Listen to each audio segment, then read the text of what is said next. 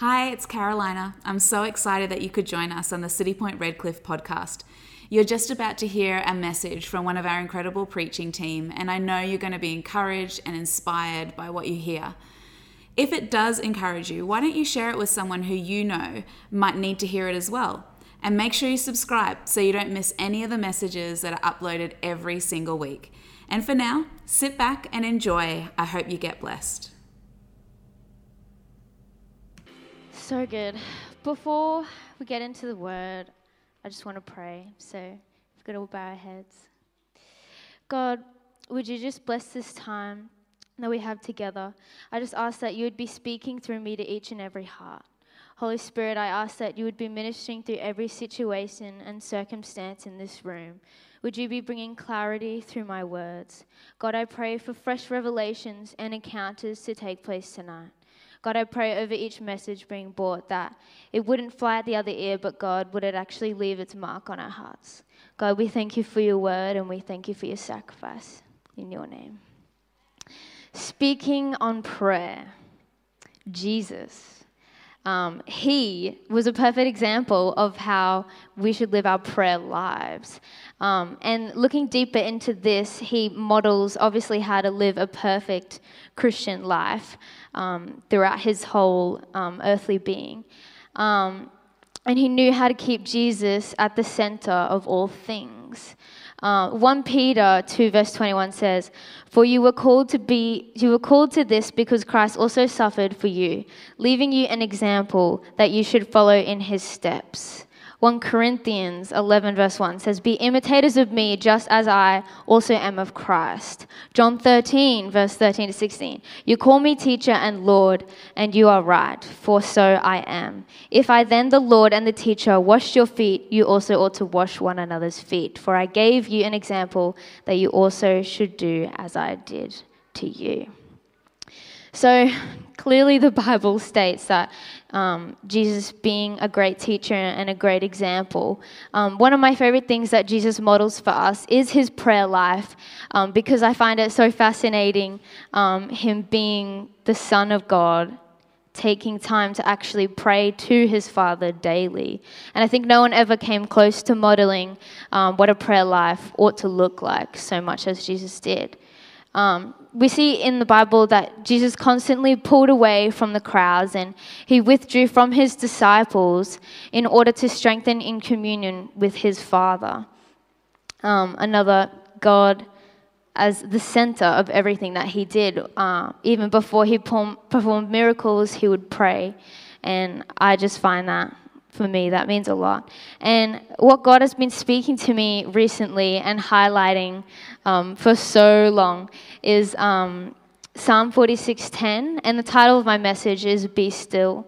The verse says, "Be still and know that I am God. I'll be honored by every nation. I'll be honored throughout the world." And this is a pretty popular verse, and I've known it for so long. I actually used to have a ring that my mum bought me, and it said "Be still," so yeah. But as I look into this, the phrase "be still" for me personally, as God was speaking to me, I believe it means a lot more than just taking time to stop and be still, but actually surrender our circumstances to his sovereignty. I think often sometimes we can get caught up in the wrong battles, and God directs us to stop dealing with things that are actually his domain, that are God's territory, right? So for me personally, being in school, being a worship leader at school and singing at church, I know when my spirit's not right, that's actually when I haven't been intentional about praying and reading the Bible and having my quiet time with God. And I get so caught up on mission and worrying about what others are thinking and praying like so much for other people, and I'm just so caught up. But actually I forget who the battle actually belongs to, and I have to remind myself of his sovereignty because God has already won the battle, right? So for myself, my quiet time with God is my resting place. God is my home. It is where I refuel. It is where God rejuvenates me. It is how I prepare for spiritual warfare. It is how I grow spiritually. It is how I grow deeper with God. It It is my secret place with God. Just like as we see with David as a shepherd, he would spend time in his secret place. He went on to become a king. With Jesus, he withdrew to the garden, and Jesus having the greatest calling on his life and the hardest path, we see that he took time in his secret place. For me, I spend my time in my secret place so that when I'm on mission, I can boldly lead others into his throne room. And I think if you don't have that secret place with God, then how is God going to use you as a vessel? J. Oswald Sanders wrote, "Each moment of the day is a gift from God that deserves care, for by any measure our time is short and the work is great." This is simple. If you don't have time, you take time. Change the way you use your time. Another one is be consistent. This is an everyday thing. You have your secret place every day. It feeds your spirit. It feeds your soul. And be still. A reminder, this is not a call to inaction, but a call to surrender our circumstances to his sovereignty. Don't forget who the battle belongs to. God takes all those victories. So my question for you is, do you have a secret place, and how often do you return to it? That's all I've got to say, guys. Please give a warm welcome to Tommy Turbo.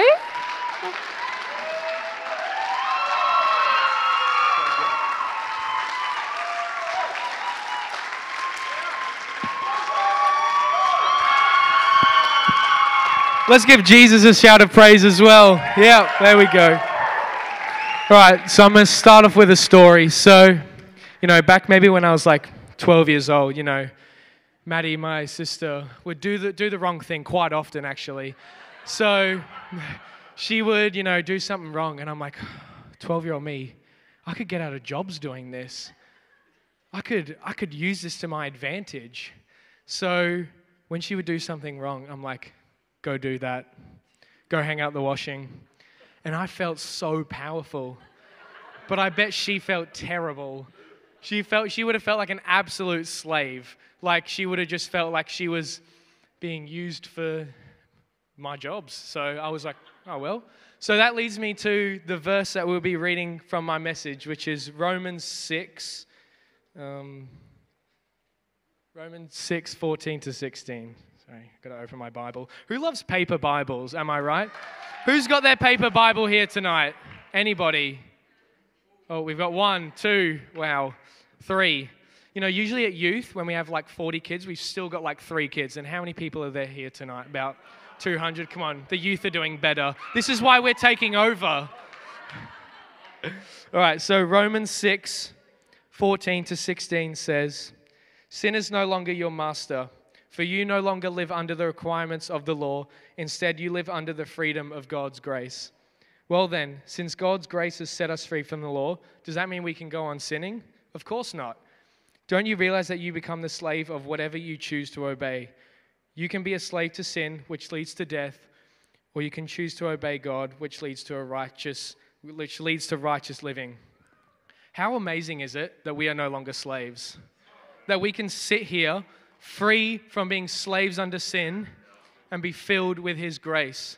We do not deserve this. 100% we don't deserve this. We do not deserve to be here and feel that grace and that love. We deserve to be on that path to death. That path that if Jesus didn't die for us, we would be there. We would be dead. We would all be dead. And so we become sinners to whatever we choose to obey. So, could be that job, that money, that feeling, that partner, whatever you choose to put above God, you're gone. You're off that path to life. You're off that path to righteous living.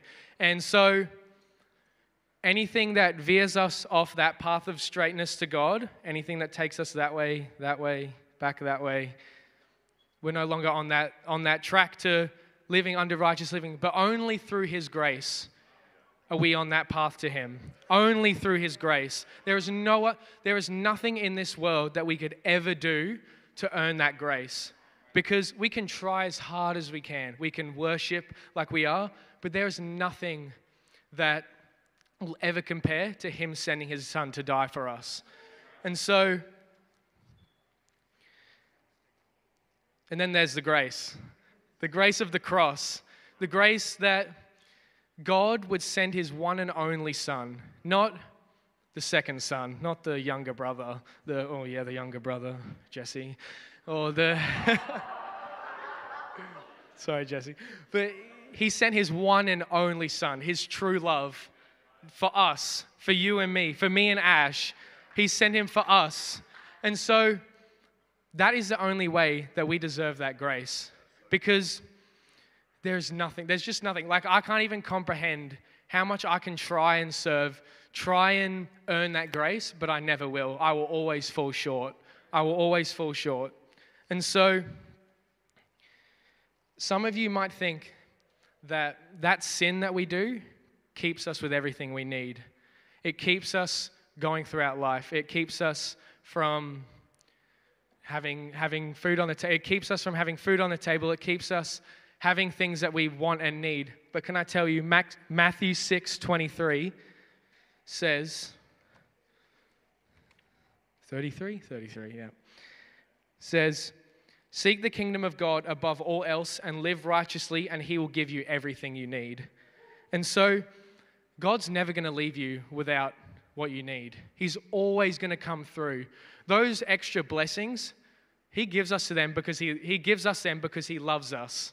Not because we deserve them, but because he loves us. And so if we're ever thinking like, oh man, I wish I had more money to get this, you've already got enough. You've got what God has given you already. And like I said, we don't deserve anything. We don't deserve to be loved like we are. We don't deserve to have the things that we do. Only through his grace do we get that. And so Ephesians 3:20 says, let's have a look. But 3:20. Let me find my verse. I'll just read it off here. Now all glory to God, who is able through his mighty power at work within us to accomplish infinitely more than we might ask or think. So what this is saying is, whatever you can imagine and ask for, he'll give you that, but you can't even comprehend how much more he can give us. How much more he can give us through that grace, through that love. He can give us way more than we can ask or think. You can think of the most, I don't know, I want prayer for my school to take revival. Go bigger. I want it for my community. Go bigger. My nation. I want to go bigger for the world. Can't really go any bigger than that, but you know. And then you might think that feeling from that sin, that fulfillment that you get from that sin is temporary. But that fulfillment you get from God is eternal. And so you have to comprehend that even though that Friday night going out might feel good at the time, but when you're not in the presence of God, you feel it. You feel that you've not been there, and you feel that you actually might feel more away from him. But when you spend those 30 minutes with him, you can feel as close as you ever have with him. And so I'm going to read from Romans 6:17 now, so just after the 16. It says, thank God, once you were slaves of sin, but now you wholeheartedly obey this teaching we have given you. Thank God. Thank God that he came to earth to die for a no good, dirty sinner like me and you. He sacrificed his son just for us. When we are feeling that selfish, prideful feeling, like we have nothing, just remember we have everything we need through him. And so we don't deserve anything. We don't deserve the grace and the love that we continue to get every day from him. And so, I'll tell you another little story. So, it's not a funny one this time. So, when I became a Christian again, maybe a bit over a year ago, I was fully ready to dive in, and I was like, God, if nobody likes me at school, I will still have you. And so I prayed that prayer, and I was living determined to live through that. But obviously, I still had that doubt of, okay, maybe I was kidding, God. You know, maybe one or two friends. You know. But can I tell you, those two girls out there have become two of the bestest friends that I've ever had, who have taught me how to love one another, love those people who aren't saved, love those people who, you might not get along with. But I could never have asked for two better friends than them. And there's still so many of you sitting over here. There's Asher, there's Miles, there's Chad, there's Ash, there's Isaiah. They just keep coming. And God just gives you those friends, those blessings from when you are living through Him and living in obedience. He will give you those things. He'll give you them as a blessing. And so, gonna switch it up here. So we've got a salvation call right now. So let's everybody bow our heads and close our eyes. So, dear Lord, I thank you that we are free under the blood of Christ, Lord. We are no longer slaves to sin. We can live freely through your grace, Lord. And I pray that if there are any people here tonight that are not feeling free under your grace, they feel that they're still a slave to sin, that they feel like sin has a hold on them, but they want God to break them free, Lord. So I pray if there's anybody here tonight, I'm going to count to 3, and if that's you, I just want to see you raise your hand. So 1, 2, 3. If there's anybody here tonight, thank you, Jesus. All right. Dear Lord, I thank you that you didn't see a hand, but we saw a heart, Lord. We saw the hearts that opened up to you, Lord. And I pray that there would be an overflowing of grace in these people's lives, Lord. And I thank you that the people here already experienced that grace and that freedom. Amen. So we've got ways that you can, stay coming to church. I remember them. So get connected. Tell somebody. Tell somebody. Oh, no, not Maja Gunser. Not yet.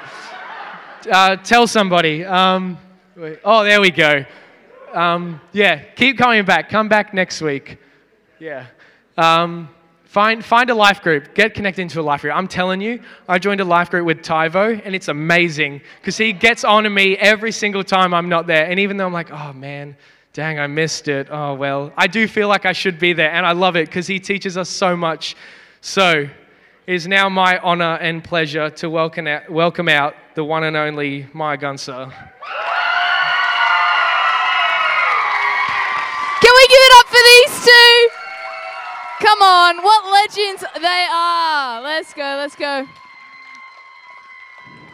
Guys, you're eating into my time. That's enough. All right. Come on, there's so much faith in the room tonight. I'm so excited. Well, I want to start us off with a bit of a story. And at the end of last year, I found myself doing so much stuff. And it kind of got to a point where I was getting really tired, getting really run down. And I had this one friend who's sitting right there. And she would always drill into me you just got to be surrendered, Maja. You just got to surrender it all. Absolutely abandon all and just surrender because He's what we're fighting for, right? We're fighting for the salvations. We're fighting for people to come to know Him. And so, man, am I grateful for that friend, right? For that friend. Because the thing is, when we surrender, it's not about us. It's not about me. It's not about you. It's not about the person sitting next to us. Because when we surrender, it's not about us. Who's it about? Guys, you already know this stuff. It's amazing. Right? Because it's all about Him. So when it's all about Him, it's kind of impossible to burn out. If you're fully surrendered, how are you meant to burn out? Because it's not about you. Because burnout is so self-focused and, yeah, great. We've got a scripture. Let's go Hebrews. Wow, guys, come on. Hebrews 12, verse 2. Great, I know it anyways. It's cool. For the joy set before Him, He endured the cross. For the joy. I mean, we're talking about Jesus in case you didn't put two and two together. But He endured the cross because of the joy that was set before him. That joy was you and I. The joy was the fact that we wouldn't burn in hell, but we would be up in heaven with him. That was that joy.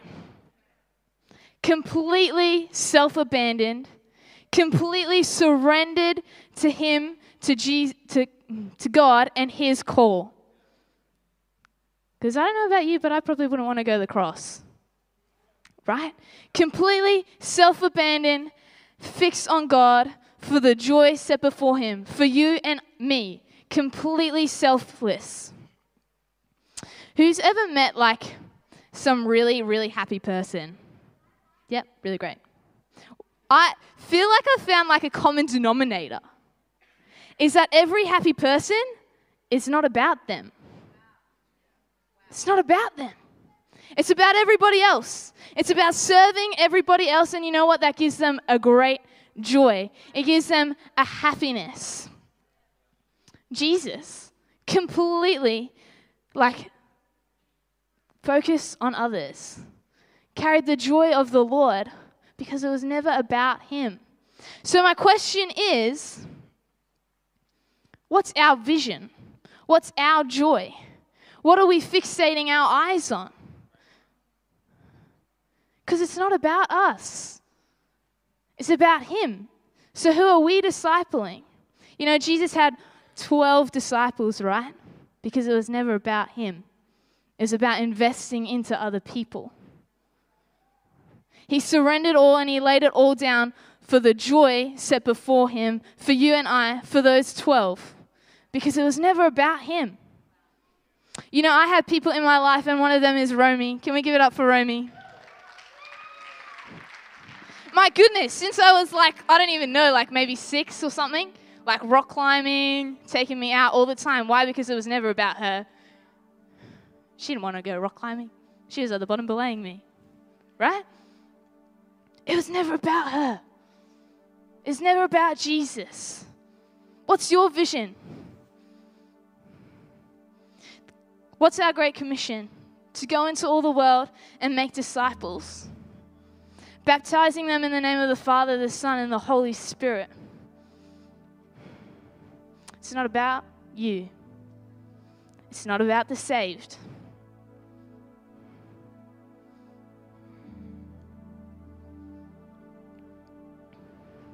I have another friend who I met recently.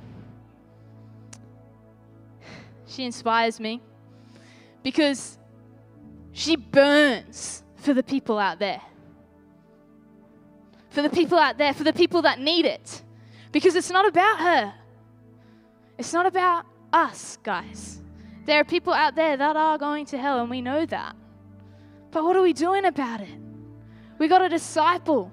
We got to fix our eyes on him because he's the prize. It's not about us. And gosh, that's countercultural.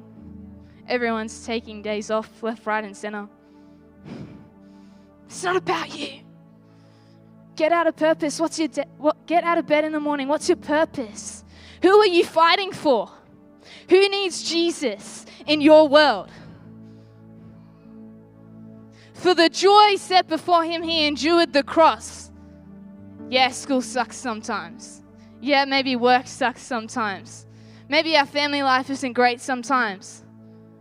But for the joy, for the fact that that classmate could be with you in heaven, for the fact that that work colleague could be with you in heaven, it's not about us. And how are we meant to disciple others if, like Elly said, we haven't done our quiet time?